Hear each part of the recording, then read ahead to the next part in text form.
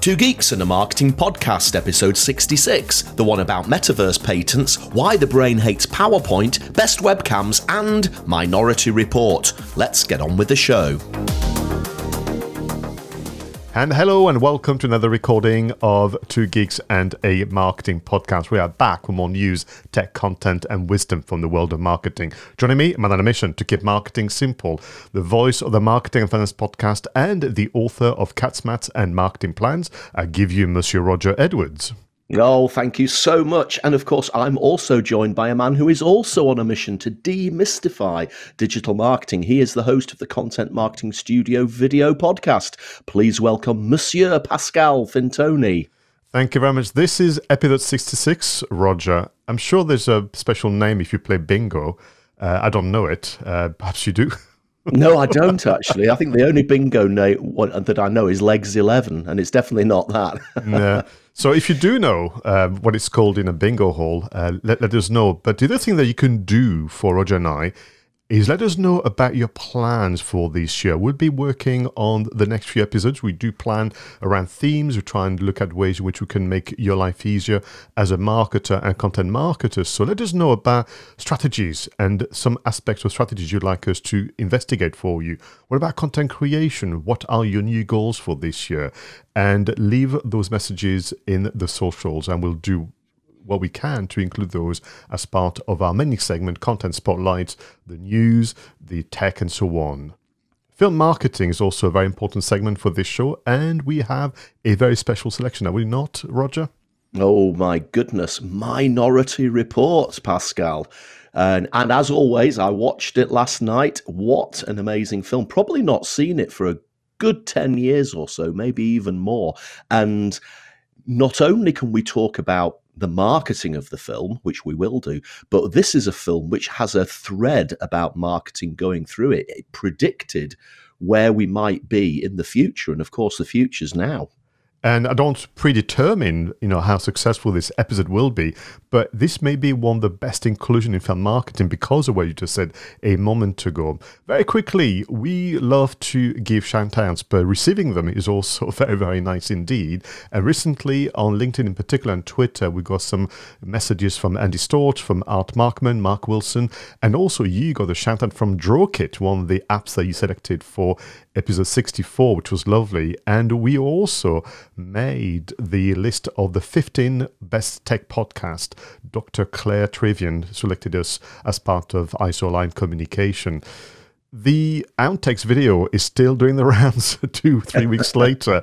I'm not thinking that we should be worried about the outtakes doing better than some of the episodes we published, but we've got some lovely messages from Nicola Osborne, Ima Duffy, Nico Jones, Gemma Walton, Beth Hewitt, also people from Umi, Claude Kelly, Nick Clark, Ross Hodgson, and so on, Bethan Wright also, as well as Simon Clayton, and many, many more. Well, listen, that was the whole point. If we can kind of make you smile and brighten your day, that's what we do. Now, Roger, let's begin with In the News. A recent report from Monster.com confirms that digital skills shortages remains a major issue, with nearly 90% of companies having trouble finding candidates with the necessary digital skills. While Meta is working on establishing ethical boundaries for the creation and use of virtual influencers in the metaverse to help people understand when information is not coming from an actual person. According to MarketingDive.com, QR codes are back and here to stay. Once dismissed as gimmicky, advertisers are now embracing the black and white labels across all media, including TV screens and interactive displays. While Swiss software company Logitech has launched the next chapter of their Defy Logic TV campaign by teaming up with pop superstars Lizzo to position Logitech as a hip tech brand for young creators.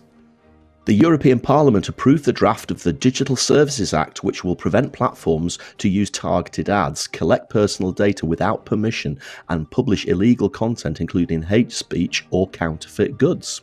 Visit Essex is launching a £300,000 TV campaign in an attempt to shed its lowbrow reputation, often encouraged by popular TV shows such as The Only Way is Essex. Universal Pictures and NBC Sports have produced a series of adverts featuring 3 US Olympic athletes being chased by dinosaurs in a surprising crossover to promote the film Jurassic World Dominion. And finally, Google has introduced a new Easter egg, Roger. If you search the game Wordle, the Google logo will switch to a row from Wordle, and the latest change as if someone is playing the incredibly popular game. Wow, another set of eclectic news. But let me just quickly ask you, are you playing Wordle at the moment, Roger? I'm not, Pascal, and I'm aware of it. I mean, who couldn't be aware of it? Pretty much every Twitter tweet that I see these days is about Wordle. But I have so far resisted the temptation to give it a try, not because I'm not curious, but because it seems to suck people in, and they then, after that, spend their entire lives playing it. So I've decided to give it a miss for a while. I mean, certainly I'll play the French version. I thought I should practice some of my French. And it's very addictive. It also makes you realize how competitive and what an incredibly sore loser I am as well. So I've had to have a break because it's just a source of stress for me more than anything else, being, kind of outperformed by my younger sister and so on. But very quickly, let's talk about two things. I think I can combine them. Meta. Looking at establishing ethical boundaries by letting people know when a video particularly or an image is from a virtual character, shall we say. And then we talked about this, the draft bill of the Digital Services Act, which will essentially punish platform for doing things like targeting ads, collecting data, and also including kind of misinformation. It feels like, a massive kind of house cleaning job that's going to happen this year. Yes, it does. And there's a certain irony, isn't there, that Meta are working on establishing ethical boundaries when they've probably been accused quite prolifically in the past of almost abusing their data privileges. So let's give them the benefit of the doubt, and let's see how they tidy that up. Again, we're immediately talking about this thing called the metaverse, which is one of the great big buzzwords of 2022 already. And of course, as you said in a news item last week, the vast majority of the men and women on the street don't even know what the metaverse is, and even if they do, they're not really interested in it. So it's going to be a long time before it becomes mainstream. Undoubtedly, it will become mainstream. I think we all know that, but I suppose for that reason, it's a good idea to get in early and establish these boundaries so that when we do start using it a lot, it's not getting abused. I mean, in fairness, the reactions have been in two ways. One, I've said it's about bloody time, excuse my French, but also can you not extend the ethical boundaries to all your products, Instagram, Facebook Messenger, and so on, what just, the metaverse? And then the other, this idea of in the future, a company could decide to create a video and they would love for the CEO to give, the message, but they can't get access to him or her. So what they're going to do is literally write the script, and there will be a program that would allow, using deepfake really, would allow the CEO to be seen and heard delivering the speech, even though they never did. And I'm just not sure how I feel about it, and we shall see. One that I think would work is if you create an avatar that is almost your alter ego, is almost like, the other side of your personality, almost like a companion or a sidekick. So it's clearly not you. It never will be you. And this character can express things a bit differently, could be a bit more controversial, a bit more humorous. And I can see that working well. But to literally create fake content without telling people, I'm just struggling with the rationale behind that. And I think one of the reasons why social media in particular is so polarizing is that anonymity that it can give you. You can invent a Twitter profile. It doesn't have to be Roger Edwards or Pascal. It can be, the Scarlet Avenger or whatever you want to call yourself. And that anonymity has been abused by a lot of people. They can be bullies. They can be trolls, I guess, and we've all been victims of trolls. And I don't really want to see that coming into the next iteration of the internet. And hopefully, this will create some sort of check against that, I guess. On the subject of having a virtual version of yourself and so on and so forth, when I was looking at the reaction to 2 Geeks on LinkedIn, I kind of spotted your profile, and I apologize, Roger, I don't look at your profile on LinkedIn very often. But I did notice that there's a new bit of information. Against your name, Roger, there is a little qualifier that reads, not a robot. Yes, I suppose I was being a bit flippant there. That's actually the bit that you can change to say whether your personal pronouns are he, her, they, it, whatever you want. But it is actually a free-form box, so you can put whatever you want in there. And I think I put not a robot in to coincide with a specific day of the year, probably halfway through last year, and I've just forgotten to change it back. That's all right. I just realized that you can actually make me laugh without being present. That's quite amusing. So at the time of recording this podcast, Roger, we are actually on the 28th of January, which is actually International Data Privacy Day. And I thought it was very, very appropriate for us to choose some of those news. I'm going to resist temptation to talk about Jurassic World Dominion and whether or not we want to see the athlete being eaten by a T-Rex. But I want to talk to you about brands trying to position themselves differently. Logitech targeting hip tech creators, and Visit Essex, who wants to attract tourism, really, because they claim, and I'm probably rightly so, they have a strong heritage, historical heritage, and people should know about it as much as everything else. Now, I will confess, for me, Logitech feels like old tech. I used to know Logitech back in the days of being a young marketing assistant. It's just fascinating. If you watch the advert, it's really, really good, and how they're positioning it. And we need to wait and see how Visit Essex will create their adverts as well. Yeah, I mean, collaborations are proven to work, aren't they? I mean, crikey, when we get to talk about Minority Report, we're going to be talking about product placement in there. And I think that if you have got a brand, which, as you said, Logitech is an old brand, maybe there are people out there who aren't aware of it, but collaborating with something more modern, more fresh, like a pop star, is likely to attract a different audience. So yeah, it's a good way to revitalize a brand, is to collaborate with somebody else.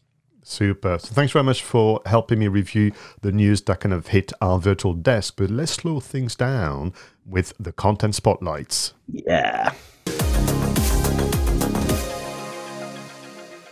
So in this section of the show, we surprise each other with a discovery from the interweb, a podcast, a video, an article, something that can really help us reflect what it means to be a marketer in today's economy. So Roger, what have you got for us today?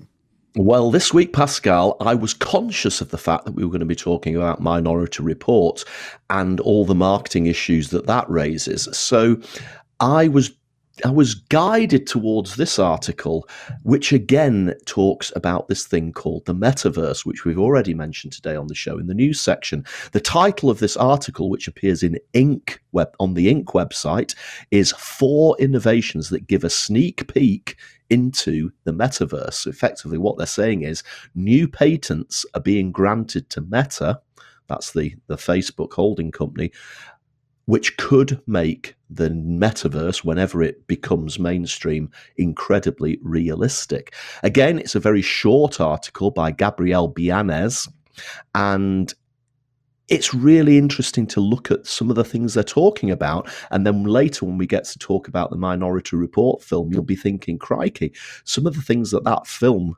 predicted are actually here being patented now. It's really, really interesting.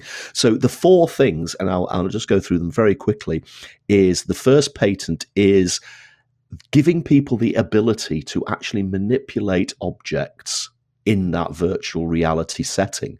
So I don't know whether you'll have to actually wear a specific type of glove with sensors on it or something, but you will actually be able to pick up, touch, pinch, squeeze, knead, whatever you do, you can use this technology to interact with objects within the metaverse, which, that's pretty incredible. Another one is to help you create a much more realistic avatar. Now, I've seen some of the photographs and some of the visualizations of test metaverses, and they still look like Second Life, which was about 2 decades ago when in the early version of the internet, and that looked like a really poor sort of Duke Nukem type graphical video game type approach. but they've got this technology now here which can really simulate pretty much everything that happens on the body. So how your wrinkles change when you smile, for example, or even how the weave of your jacket or your shirt or whatever it might be, how that changes as your body moves and how the textures move. I mean, it's incredible detail, but of course it brings us closer to something a little bit more lifelike. Another one, the third one, the patent focuses on something called spectator images that would allow you to invite someone to share your view of something. So I'm thinking about a game that I play, which is called Planet Coaster, which is where you build a theme park, and there's all these little people come into the theme park and start riding on the rides that you've built and eating from your shops and buying things and things like that. And what you can actually do, if you want, you can click on one of those little people and you can actually then wander around the park as them, so you'll see through their virtual eyes. And that's what this is doing. You know, in the future, I would be able to share my view with somebody of my world. Not that I think anybody would be interested in doing that, but you know what I mean, Pascal. And then the last one, this comes back to what you were saying before about Meta and their ethical background and their ethical standards. They're going to need a hell of a lot more data from us to make all of this work. You know, a lot more data than even now. I mean, if you think about it, we give these companies a lot of our information already, but in order to create these avatars, in order to create these interactive environments, they are going to need a lot more data.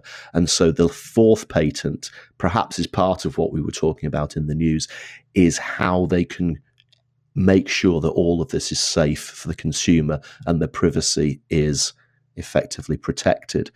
So that's it. It was a very short and sharp article, but I was really just attracted to it because of the relevance of the film that we're going to talk about later. And of course, the fact that pretty much every article you read today is about the metaverse. No, thank you for taking the time to research and summarize that, because we need to have a watching brief, all of us, about the metaverse, but we shouldn't rush headlong at the expense of existing strategies and also one that are in progress. And I find that to be a challenge, for the work that you and I do as consultants and trainers, where we begin the work with the client, we get to the point of the strategy, we get to the point of implementation, and then the new shiny object comes along and they get distracted. And that expression that I've used many times before, be careful of the marketing of marketing. And I think the metaverse is getting its fair share of PR, and hopefully it's going to settle. Now, for the second time, I think, by pure accident, we've chosen the same format, an article, and the same platform, Inc.com. Now, this article kind of found me because I use Flipboard, as you know, as a news gathering app. And it's written by a gentleman called Jeffrey James. And if you go on this official website, his biography has 3 words: author, columnist, and bon vivant, which I think is great. Is a professional speaker and consultant specializing in strategies for marketing and sales. Is the author of several books, including, I think you're going to appreciate the titles, Roger, Business Without the Bullshit, and How to Say It, B2B Selling. So I think it's somebody that, we're going to enjoy finding out more about. And the kind of short article has a title of Science Just Discovered Your Brain Really Hates PowerPoint. And I have to confess, because I don't hate PowerPoint and I'd like to think that I use it well, I was kind of, okay, let's have a look at this. And what the article does is 2 things. It's a great example of how to write an article, but also to use it to link to previously created content. And that's something that I am not good at. I don't do the kind of linking back to additional resources and so on. So what is interesting is an article you could read very, very swiftly, but by clicking on the links, you end up reading more about the same subject and find yourself really, really well informed. But I'm going to play by the rules, Roger. I'm going to stick to the one article, not the content behind the links. And this is all to do with this idea of PowerPoint-style presentations, according to Jeffrey, will force you to multitask in a way that your brain can't really handle. Now, what is the science? And according to him, a psychologist from the University of Pittsburgh has been looking into it. It's called Mark Kutanch, and it's probably part of many who've looked into this. And what he's confirming things that you and I and many business leaders out there have gathered, which is that the regions of the brain that is processing sound, the written word, and also the meaning of those words and the meaning of those full sentences, the regions are actually not 3, 4, 5 different regions. It's the same region of the brain doing all that hard work, which is why it's not really possible to sustain this idea of listening, reading, comprehending, and so on and so forth. And even though it is, you can have some sympathy for people believing that if I speak and the word that I've just said are also on screen, it will support comprehension and retention. Actually, it does the opposite. And what Jeffrey is saying is that the vast majority of PowerPoint and similar software presentation just make that mistake. We have seen that a lot. Well, everybody's seen that a lot over the last 2 years with the pandemic and watching webinars and having to endure essentially someone just publishing a document online and go through that document. So what Jeffrey is doing is offering some alternatives, but it's all based to something that you actually recommend a lot, is understand the goal of that presentation. What is the outcome beyond just talking at an audience. So if the goal is to discuss and decide, then maybe you should use a briefing document instead of a presentation. And I suspect that Jeffrey recommended a printed document that people can scribble, doodle. And what he was also saying is don't bother sending it in advance of the meeting. No one's going to read it. So distribute the briefing document at the meeting, give people time to read. Maybe they can split into small groups, discuss it, and then get the feedback. But if you want a decision, and I learned that the hard way, by the way, Roger, in my days of briefing boards of directors, just a brief document is better. Now, if you want to teach and train an audience, then look at creating an interactive experience. You and I know this, especially note-taking. This is a part of multitasking that we do much, much better. And finally, if you want to entertain or inspire, give a speech. And all these can be done with or without PowerPoint. But then point is, you shouldn't have the words. You shouldn't have the words that you're sharing. And I'm just going to close on a story that takes me back some years where I was helping a young marketing officer present to the directors. And that person was extremely nervous. And as a result to which, the presentation was so full of words. And I said, you need to remove those words. You mean keep one phrase or summarize everything with an image, with an icon. You need to kind of get to the point. And she said to me, but what if I forget what I'm about to say? And I said, well, then you need to practice a lot more, or you need to have a different system, or you need to actually reflect whether the way you've structured your story is supporting your own retention of the information. But I said, I can guarantee you, people will be either so busy looking at the screen, they won't listen to you, or vice versa. They look away because the words are just too much for them. So again, a very short article, a good example of how to write a column, and some great practical reminders as well for everybody out there. Yeah, I mean, it's absolutely spot on, Pascal. I mean, I don't hate PowerPoint. Like you, I don't hate PowerPoint. But what I do hate is people who do presentations where the slides are effectively, full of words, like heading, bullet point, bullet point, bullet point, bullet point, bullet point. And worse, when they actually stand there and turn their back on the audience and effectively read the slides out. I mean, that's just dreadful. I try very hard to make sure that I use just photographs in my PowerPoint slides, maybe the odd word to back up this talk that I'm going. But it's very interesting to hear that this creates this imbalance in the brain because of the multitasking nature of what you're making people do. And if that means that they don't retain what you want them to learn, then genuinely you do have to revisit how you actually present. Completely. And for me, there was obviously feedback from the audience. I had to unlearn the kind of text-heavy PowerPoint. But there was also two events. One, I got my course content stolen by somebody else. So I thought, well, I'll stop writing anything. It'd just be images. But also, I had to, particularly when I was doing social media marketing training, I had to be very flexible and sometimes change on the spot or skip, modules. And I didn't want to be tied to the words on the screen. So, like you, it became so image heavy to the point where people would say to me, will we get a copy of the slides at the end of the session? Usual question. I said, well, tell you what, wait until the end and ask me again. And they come back and say, no, that's okay. Because they were hoping for almost like a workbook. And actually, maybe that should be the companion to your slides. Well, PowerPoint being obviously a technical solution, let's move on to marketing tech and apps. So, Roger, what have you found that could make life easier for all of us as content marketers?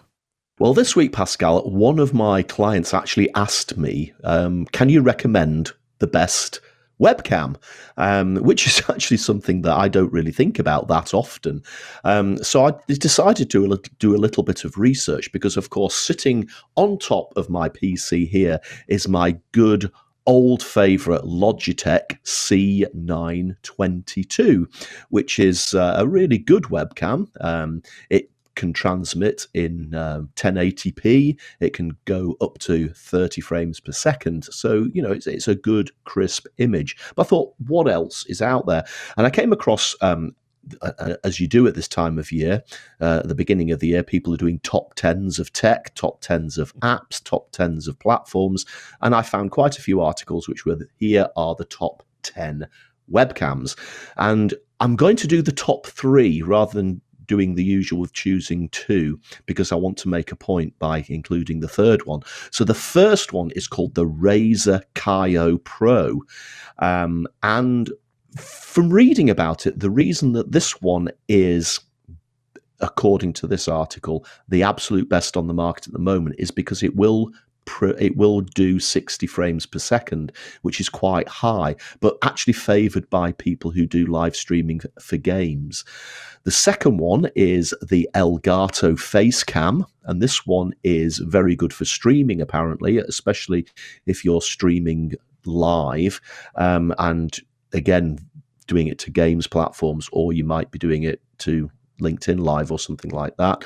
And then the third one, which they do say is the best overall, is the Logitech C920. Now, I mentioned before that I have a 922. I've never really known what the difference is. Maybe it's the UK version is the 922 and the American version is the 920. But they are saying that Logitech C920 is still the best all-rounder webcam that you can buy. And here's the interesting thing, going back to what you said in the news section, this webcam is now nearly 10 years old. And it is still regarded as one of the best, if not the best, all-round webcams. Now, I actually find that quite remarkable, given that we've lived through 2 years where pretty much webcams have become the most must-have item of anything that we own from a technology point of view. And yet, nobody has developed a webcam yet which can be considered to be better than one that is already 10 years old.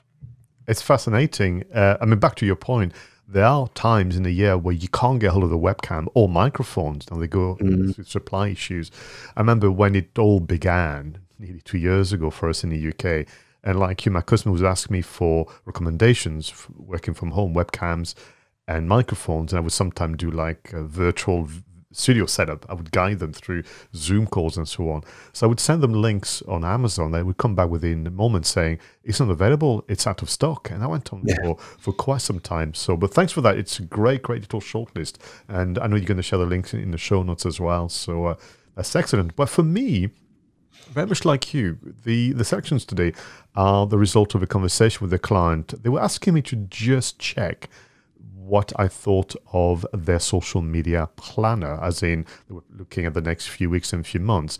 And they sent me an Excel document. And if you are listening to this podcast, my dear client, please don't understand. I'm not, really attacking you, but a moment ago we talked about PowerPoint and how people can sometimes have a negative reaction. I'm a bit the same with Excel, because when I opened the document, all I saw was just this kind of barrage of boxes full of words and dates and numbers and so on. And sometimes there was an attempt at putting some colors, but it was just incomprehensible. And I had to really sit down and study and sometimes click on the box to be able to read the full text and so on. And my reaction was, this is not inspiring. It can't be inspiring for the people having to implement the plan. and certainly it's not inspiring for me.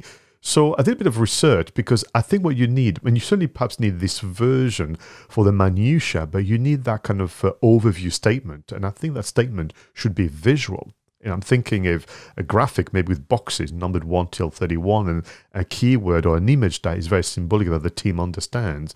So 2 options for you to work out a better planner. Now, to begin with all the planners, you will need probably for your post on social media to be visuals, to be perhaps photos or videos. And Pexels, that has been mentioned on Marketing Tech and Apps before, this resource for copyright-free videos and photos, have launched their 2022 Pexels content calendar. Now, the way it works, following the hyperlink in the show notes, you click on there and you've got the month of the year that has been split. And if you click on a particular month, such as February or March, you will see the international days, today being the International Day for Data Privacy. So if you click on the particular month or day of that month, it will take you automatically to a selection organized by the Pexels team of the best photos and videos that can help you craft a post relevant to that particular theme. So that can help you with the visuals. But then to get a sign off, or maybe to kind of support the team, understand what your plans are and not send an Excel spreadsheet, then I came across a company called 24slides.com. Yet another one that I didn't know about that is there to help you with PowerPoint templates of all things and Google Slides. And I came across, and the link is in the show notes, a visual social media planner. Literally, as I mentioned a moment ago, on one view, you have the days of the month, and inside the boxes, the information you'll need to understand what you have in mind. But it's a very visual experience. And then maybe indeed the next page could be your Excel spreadsheet. So 24slides.com, social media content planner, is a link. I've also put a link to all the other free templates, and there are many indeed, and you can also go for their chargeable service. So hopefully that will make your planning more enjoyable, just more engaging for the team and your seniors, and you can just make sure that you don't just rely on Excel all the time. No, this is great, Pascal. I mean, it's a bit like me talking about Gantt charts last week. Yes. I know about the importance of planning, and we all do, but it's not my favorite job in the world. So something like this, which makes it easier and is more visual for people like me, again, I recoil from Excel spreadsheets because they were so obviously designed for people who are, accountancy based or numerically superior, and something visual like this is always going to help. So those are great finds. Thank you very much. But as we said before, none of this would be possible without the vision and hard work of pioneers and visionaries of the recent and distant past. Let's move on to This Week in History. In 1928, John Logie Baird sends a TV image across the Atlantic using shortwave radio from Purley, England to Hartsdale, New York. This caused a sensation, and the New York Times compared the event to Marconi sending the letter S by radio across the Atlantic 27 years earlier. Wow, well, in 1994, thieves broke into the National Gallery in Oslo and stole the Scream, later recovered, one of the several versions Norwegian artist Edvard Munch made of his most famous painting. In 1996, after 3 hours, world chess champion Garry Kasparov loses the first game of a 6-game match against Deep Blue, the IBM computer capable of evaluating 200 million moves per second. Well, a year later, in 1997, The Simpsons becomes the longest-running animated series in cartoon history, with the airing of episode 167, 8 years after its premiere on the Fox network. And in 2018, The Simpsons surpasses the 635-episode count of Gunsmoke, becoming the longest-running sitcom in TV history. Wow, that's incredible. I mean, I've stopped watching The Simpsons quite some years ago. But when I was watching, I was enjoying it. I just can't even get my head around the storytelling and the story creation by the time this episode of 2 Geeks comes out, they'd be probably reaching 650. That's a lot of episodes, isn't it?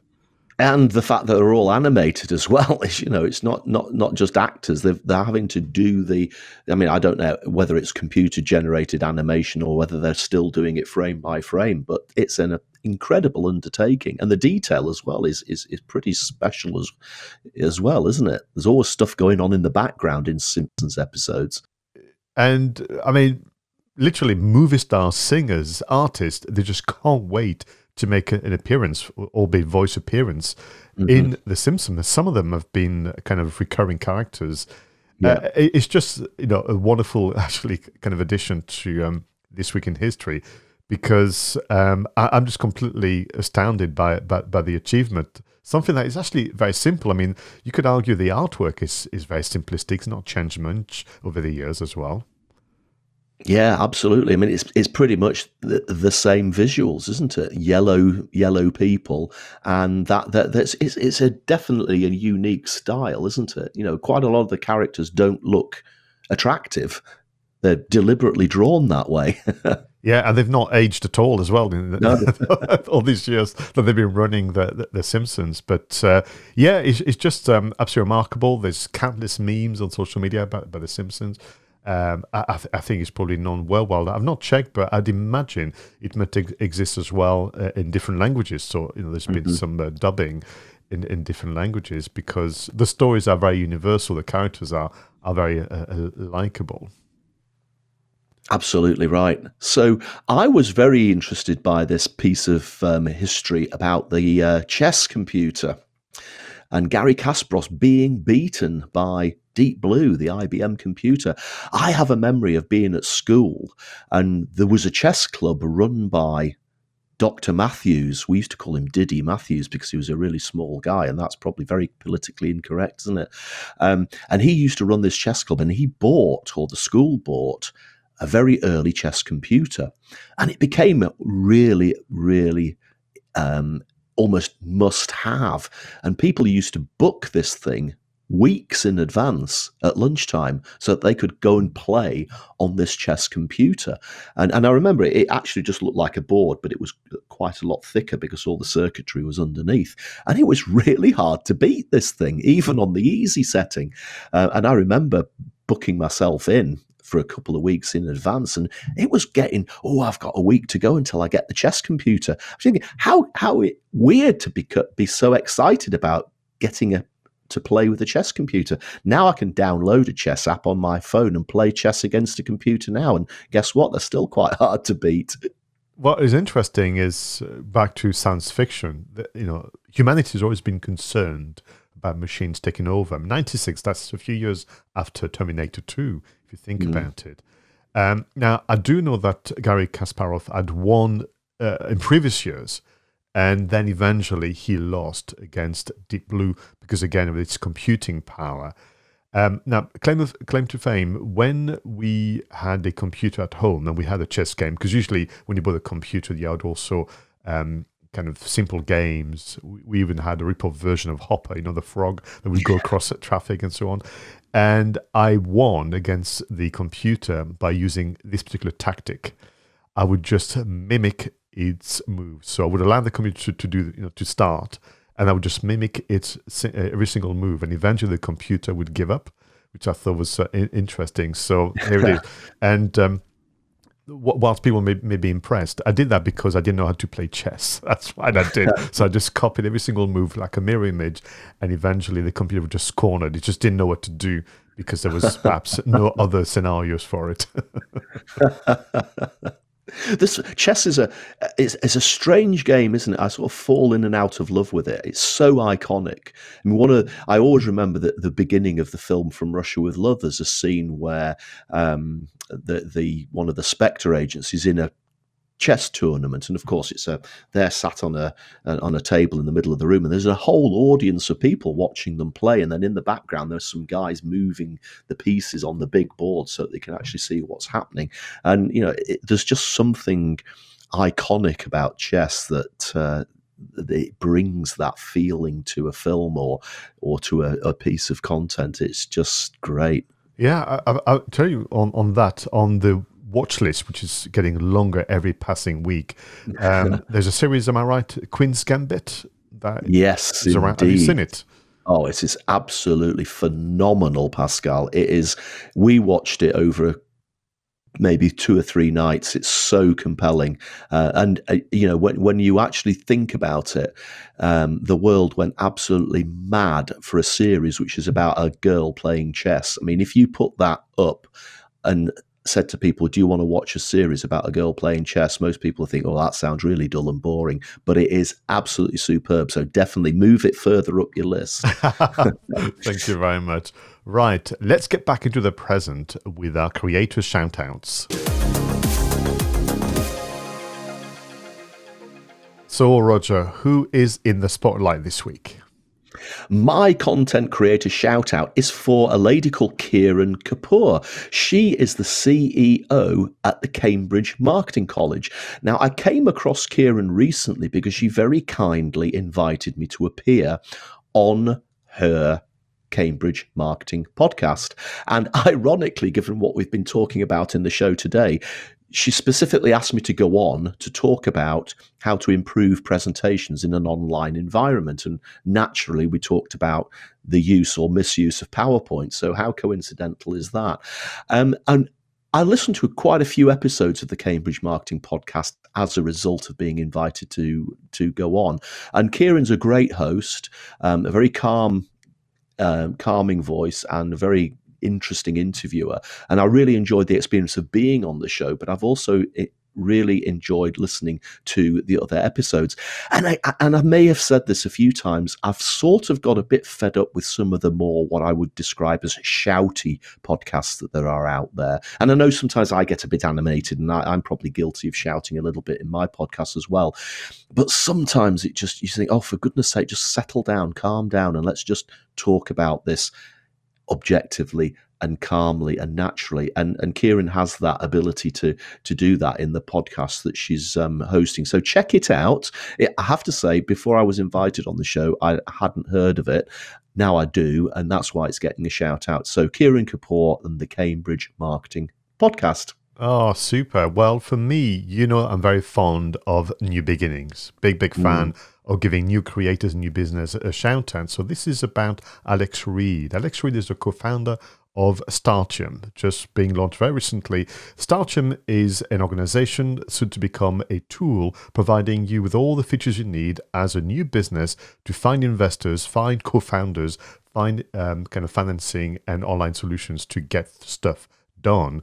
And he has started writing, which I think is also a format that we sometimes need to give more of a shout out in writing for the web. He's become the author of a new blog series called Founder Stories. So really to inspire others to start their own venture. He's going to be looking almost like an investigator, like a journalist, at the story of a famous brand. And his very first article is about the founder of Patagonia, the very, very famous brand, Yvon Chouinard. And I just think it's amazing. I know this is only article number 1 of a very long series. I know this is a very brand new business, but these individuals like Alex should also be part of Creator Shoutouts. I'm just so pleased to be able to give him, a big salute and congratulations with starting the business, the blog, and very best of luck.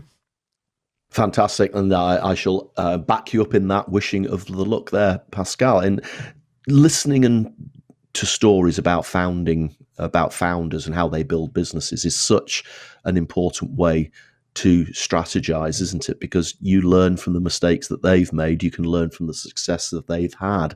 So I always enjoy having a look at stories of people who started businesses.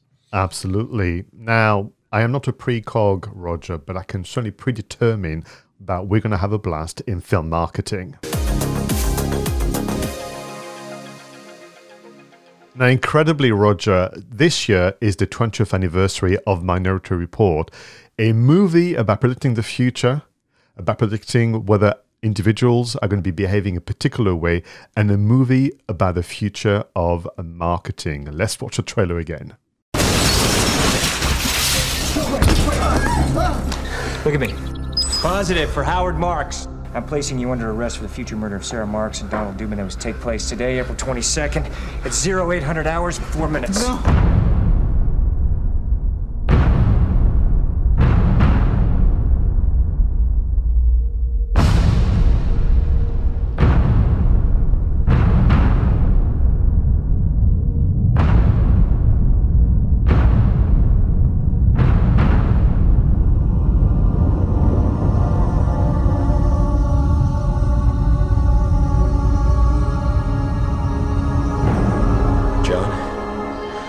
Don't run. Everybody runs, Fletch.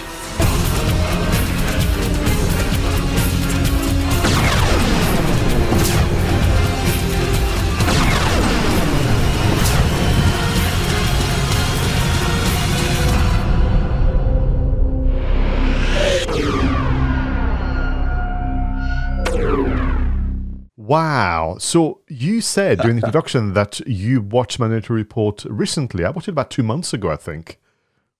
Yeah, we watched it last night. Wow.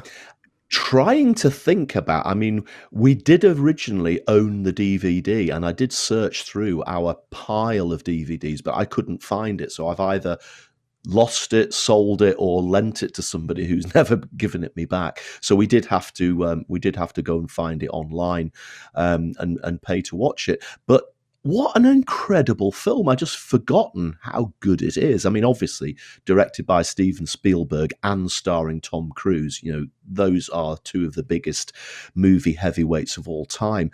But I'd forgotten about the visual style of the film, you know, very sort of bright and silvery and almost washed out in certain aspects. Incredibly detailed plot. I mean, on the face of it, it's a police procedural, but it's a police procedural set in 2054. But the most fascinating thing about it is that there's all sorts of technologies which are introduced around advertising and around surveillance and around data and around privacy, which at the time were obviously just predictions that Steven Spielberg and the team were making about what the future might hold. But when you watch it again 20 years later, you're sitting there thinking, my goodness, so much of this has actually come true. So not only do you get an incredible film to watch purely from the entertainment point of view, but from a film marketing point of view, you get the double whammy, because not only can we talk about how they marketed the film to people, but within the film there's a whole narrative that we could talk about for hours about how marketing is developing and how technology might allow things to become even more intrusive than perhaps things are now. Oh, I'm really pleased that you had such a blast watching it again. For us, it was one of those where we thought, what can we watch today? And I just said, I wouldn't mind watching Minority Report again, because it's such a complex story. And we mentioned, obviously, the marketing challenge of the producers, the financiers wanted a summer blockbuster for the family. But what it got really was a very, what I call, adult story. I mean, you talk about the look and feel of the movie, but the tone is dark. I mean, this is looking at, you know, child abduction. This is looking at, you know, the character played by Tom Cruise, literally with a broken down marriage, a drug user, but head of an agency that is using the power of the precogs to essentially accuse people of a murder they have not committed just yet, of everything that comes with it. And for me, I don't think it's been done again since also. I mean, there's been, you know, tons of sci-fi movies produced over the last 20 years, but one that is a real science fiction, which is about inviting you to ask questions, inviting you to think, well, what would I do in that situation? But also doing a fair job, as you mentioned, to predict where things are going. And the way in which Steven Spielberg has approached it by actually organizing a think tank summit to invite people from all different industries and sector in terms of what we're going to do about our future society. It is a really testament to their work as well as storytellers. Yeah, and I think that was the key to it. They spent a lot of time trying to visualize what they thought the future would be like, but they didn't go so far off the wall. They kept it rooted in the reality of the time. So from 10 years ago, they just pushed it a little bit further out, didn't they? And therefore, what they came up with was something which was maybe a natural progression. And that's why it's so amazing to watch this film now and think, gosh, so much of this has sort of come true.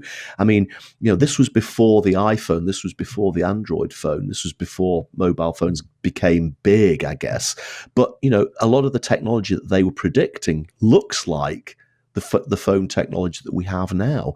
And I think that is that is remarkable, and that's why they were so clever in those think tanks. They didn't reimagine the world where we grow everything, or it was so super sci-fi. It was grounded in reality, and that's why it works. Yeah, it wasn't space opera a la Star Trek or Star Wars. Yeah. But, when you look at Minority Report, you have the driverless cars. We are making good inroads in that. You have the multitude of ways in which you could be targeted as a consumer. I mean, the scene that always makes me laugh, as one of my guilty pleasure, is when the character played by Tom Cruise, the head of the pre-crime unit, is at home eating some cornflakes, and then the box has an advert playing. It's so irritating that he throws the box across the room, and I'm thinking, well, yeah, anyone would do that. It's so annoying. So there was also that element of, it's clever, it's targeted, the way you could read your face, the way you could read your eyes, and then send you or read out to you a personal message about buying the next bit of clothing or the next perfume. But that invasion and that intrusion, and in the case of obviously his character, John Anderton, to be able to sneak into places but to forever being recognized because of the surveillance is also very interesting. And again, we in the UK particularly, we live in a surveillance-heavy society. There are CCTV cameras on pretty much every wall and every corner and every street. So we're not far off the reality of some of these predictions. And that scene of him walking down the street and being targeted by ads, we're not far off that again ourselves today. If you think about it, when we're online, the equivalent of his eyes being scanned by all of these sensors in order to target him with specific ads in the movie is our equivalent, I guess, of the cookie. So that's why we get targeted ads based upon our preferences when we go onto Facebook. I'll go and have a look at a website for a hotel resort in Barbados, say, and then lo and behold, the next time I go onto Facebook, there in the adverts bit is an advert for a hotel in Barbados. That's what's happening in this film, except it's based upon the eyes. The only difference between the prediction that this film made and where we are today is that we still need to go online to be targeted in the same way as Tom Cruise was in that film, whereas he actually physically walked down the street and was still targeted. So we're still a little bit away from that total intrusion. But you know what, Pascal? We will get there, and the metaverse will be part of this whole thing. Absolutely. Just to close on the film itself and the production. So, I mean, people have praised the performance of Tom Cruise, Colin Farrell, and so on, but can we also just spend a moment on the character of Agatha, the main precog, played by Samantha Morton? What a performance. Yeah, I mean, she's remarkable, and a UK actress, I think. Correct. She's very she's developed an incredibly good career, mainly on TV, I think, but she's been in some extremely iconic TV series over the years. So it's great to see her, in her early days in this movie. You were talking about the look and feel of the film. What is fascinating is that if you can, all of you, if you don't have it, do buy the Blu-ray, because if you are interested in film production and creation, the extras are just brilliant. It goes on and on and on to the details. So what they did, Steven Spielberg was working with, let's say, an old school cinematographer, and they bypassed a bleaching process to clean up the film. So it wasn't actually like you do nowadays where you would add something to a digital file. This is film. Yeah. And they just bypassed the bleaching process to just retain some element of essentially slightly silverish and give it that amazing coloration. And just final trivia, only because I'm a comedy movie nerd when it comes to Minority Report and Spielberg's work, as you know, the precog, the three. And I thought was interesting about the Minority Report is that juxtaposition between the tech and the precog, almost fragile kind of, let's call them creatures, but people, and being looked after very, very carefully. But the name they came up with, the precog, were all inspired by mystery writers, because this is a detective story, this is mystery, this is a murder mystery with some subsets in terms of the personal anguish of the main character. But Agatha was obviously Agatha Christie. We had also an Arthur for Arthur Conan Doyle, and right that I'm not aware of, a dash for Dashiell Hammett. All kind of writers around murder mystery. Let's talk about the marketing, and I kind of gave it away a bit. This challenge of the producers wanted another Spielberg blockbuster for the whole family to go to, but in fact, it was a adult movie because the dark story and the action is there, but there's not always a lot of action. It's really that story being delivered over the course of a couple of hours, and that makes it difficult, doesn't it? Yeah, and it was quite hard to do research on the actual marketing of this film. And from what I can gather, Pascal, they didn't really do a great deal. They relied purely on the two names, Spielberg and Cruise. And that they almost thought that was enough to draw the crowds, because Spielberg plus Cruise equals blockbuster. It's almost like an equation of the film industry, isn't it? And that's why Cruise, Spielberg was the focus of the posters, many different posters, and the trailer that we enjoyed a few moments ago. Now, the taglines, there was I don't think I've ever seen as many taglines for a film before. But what would you do if you were accused of a murder you had not committed yet? Everybody runs. The system is perfect until it comes after you. Get ready to run. And there was at least 10 more, which I haven't written down here. And I think that was enough to make the film attractive to the audience. And maybe the family did think that they were going to see a summer blockbuster, and maybe some of them might have been a bit freaked out by what they actually saw and how dark it actually turned out to be. But it's still a very entertaining film at the heart of it. It is, and so we start with the media coverage. There was three hooks almost for this film. One was the achievement from the technical point of view and look and feel, as you've mentioned. Then there was this almost kind of rejoicing in the future tech. Look, what life would look like thanks to Spielberg and his colleagues. And then the third hook, which I thought was really interesting, was whether or not this is going too far. And what is interesting is even today there would be people writing articles looking at whether or not the prediction made by Spielberg and his production team were indeed correct. So this is a movie that people talk about over and over again. The video clip of Tom Cruise going through the shopping mall is played all the time at conferences and webinars and so on. And I'm not criticizing, because I think it's so riveting and so rich in kind of reactions and storytelling. So there was different ways which they could talk about the film. But just to show you how harsh Hollywood is, when it was time for to do the press junket, so go around the world, different festivals. We were lucky in the UK. We had a premiere of Minority Report with Tom Cruise there to salute the fans and do a number of things. There was one thing that they did say to Spielberg, "No, that's okay. You don't have to go." And when Spielberg asked why, he said, "Well, AI didn't really work, did it? So now we'll send Tom, but you can stay home." And that's just like, this is Steven Spielberg we are talking about. But this is how harsh, the financiers and producers can be about their decision making. There was one kind of story that made the news in the US, which was around this idea of surveillance. This idea of you said the UK has got the gold medal in terms of the number of CCTV cameras. So when people went to the premiere in the US, they were being tracked by cameras everywhere, and they could check what footage was being told. So that allowed people to talk about it. But that was before social media, so all you could do is get that covered by press, radio, and TV. Yeah, and do you know what? One of the things that really stands out in this film, and you can't help but notice it, is the product placement is absolutely off the scale. I mean, you mentioned Gap already. Walking into Gap and the computer generated image comes up and says, "Hey, how did you enjoy the top you bought 6 months ago?" Blah blah blah. Again, highlighting the intrusive nature of adverts. And you know what I always say: engage, don't enrage. But a lot of the adverts that these people are being subjected to in the film are enraging. I would be driven completely mad by them.